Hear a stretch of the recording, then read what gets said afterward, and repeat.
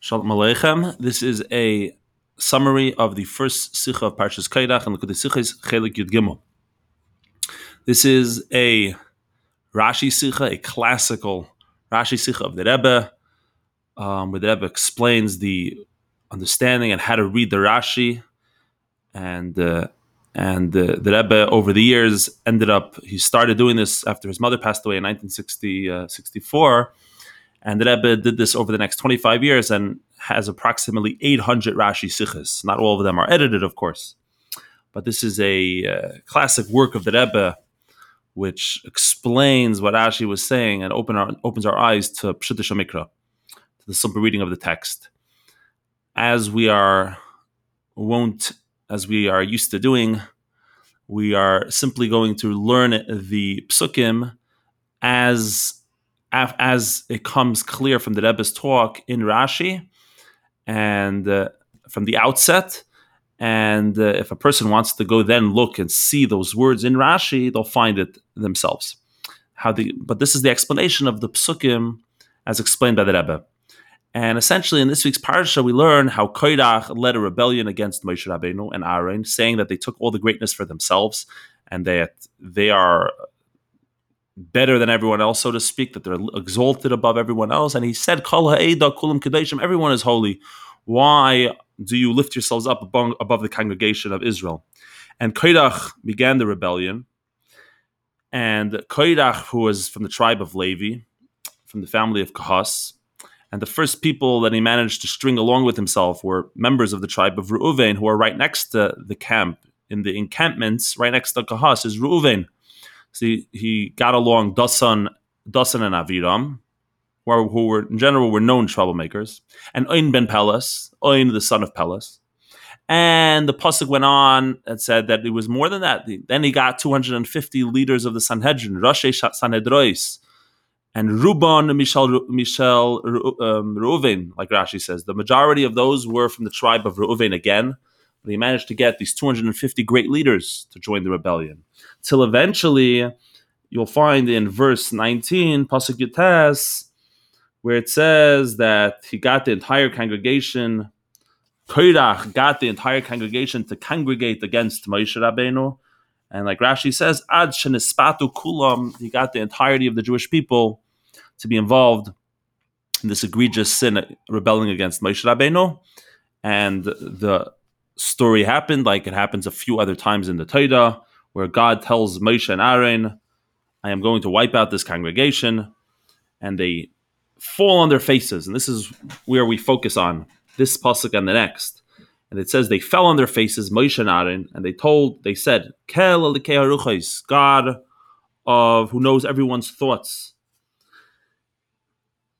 the thoughts of all flesh. One man sins and you get angry at the entire congregation.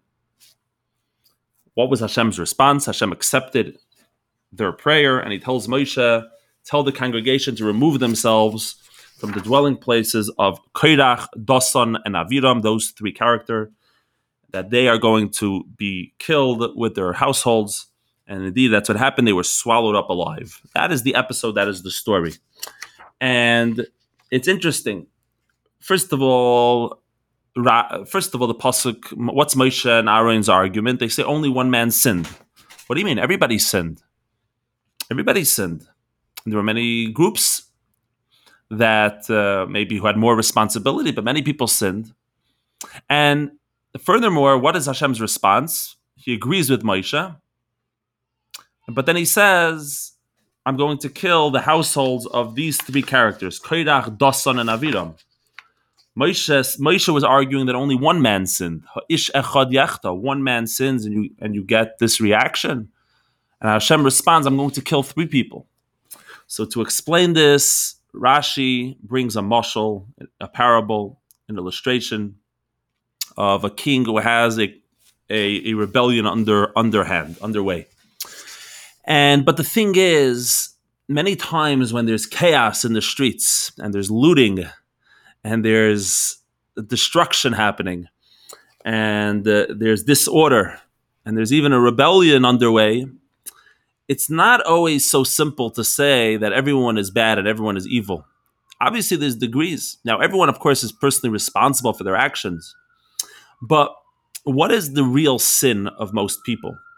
So the sin of many of the people in the crowd could very well be the sin is that they're an empty shell.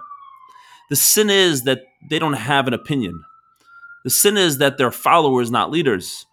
That is their sin. The sin is that they are open and exposed as individuals to be seduced and to be convinced of any foolish ideology or rebellion. And that is their real sin, because once they're open and susceptible, then they're an empty shell. Anything you put in it, it will be the sin. And therefore, it's not really that they're rebelling against the king. That's not really their sin. They're just corrupt people. But then they are the instigators, the inciters, and those people are the ones who are really responsible. Like we said before, everyone, of course, is personally responsible ultimately. But in terms of severity of the sin, some people are more responsible in terms of the severity, because some people's actual sin is rebelling against the king, that they have an ideological idea of rebelling against the king, versus the other people are merely sinning by being corrupt, by being empty, by being a shell. And indeed, when Mashiach comes, it says that Mashiach is going to judge by the sense of smell. And what that means is that he's going to be able to detect what the reasons were. Why did the person sin in the first place? What led them to sin? And he's going to understand the reasons that brought the person to that moment, that they felt so desperate, that they felt that they needed to sin, or whatever other explanation we would give. And that somehow mitigates and helps with the sin. But a normal Bezdin, of course, a normal court can't deal with that with motivation and degrees, because we only see what our eye sees, and we have to accept that at face value. So when a king faces a rebellion, even a righteous king, a beautiful king, he can't sit there and make the distinctions of who are the instigators and who are the followers, because it's very hard to know. It's very hard to know. It's very hard to dissect and really figure that out. It's impossible. And Moshe Rabbeinu felt in this scenario, and therefore the king would go, anyone who rebels against him, he would treat equally.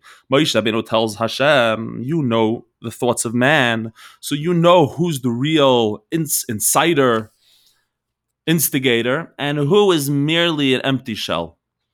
And he came to the conclusion, Moshe, that there was only one person who was the real Rasha in the story, and that would be Kairach. Everyone else should not be held responsible, and therefore Hashem should not respond in the way that he was responding. To which God Almighty responded, Hashem replied, that actually, Moshe, I accept your argument, beautiful argument, and I accept it. It's a good point, and I'm going to go with it, and I accept that, and I'm happy you made it. However, you're making one mistake. There's actually not one instigator. It's not one person who's really rebelling against you, against Moshe. It's actually Kairach, Dasan, and Aviram. All three of them are actually to that degree of being guilty and deserve to die.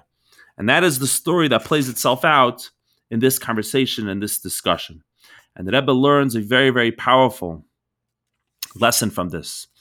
Earlier in this week's in the Torah portion, when Moshe is trying to have a dialogue with Dasan and Aviram, they were very chutzpahdik. They were very nasty and disgusting to Moshe.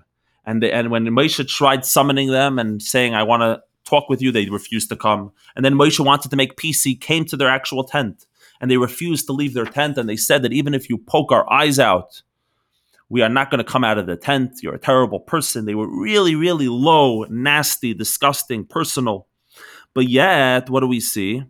Moshe Rabbeinu still, and it says Moshe was very angry at them. But what do we see in the end of the day when he was arguing with God?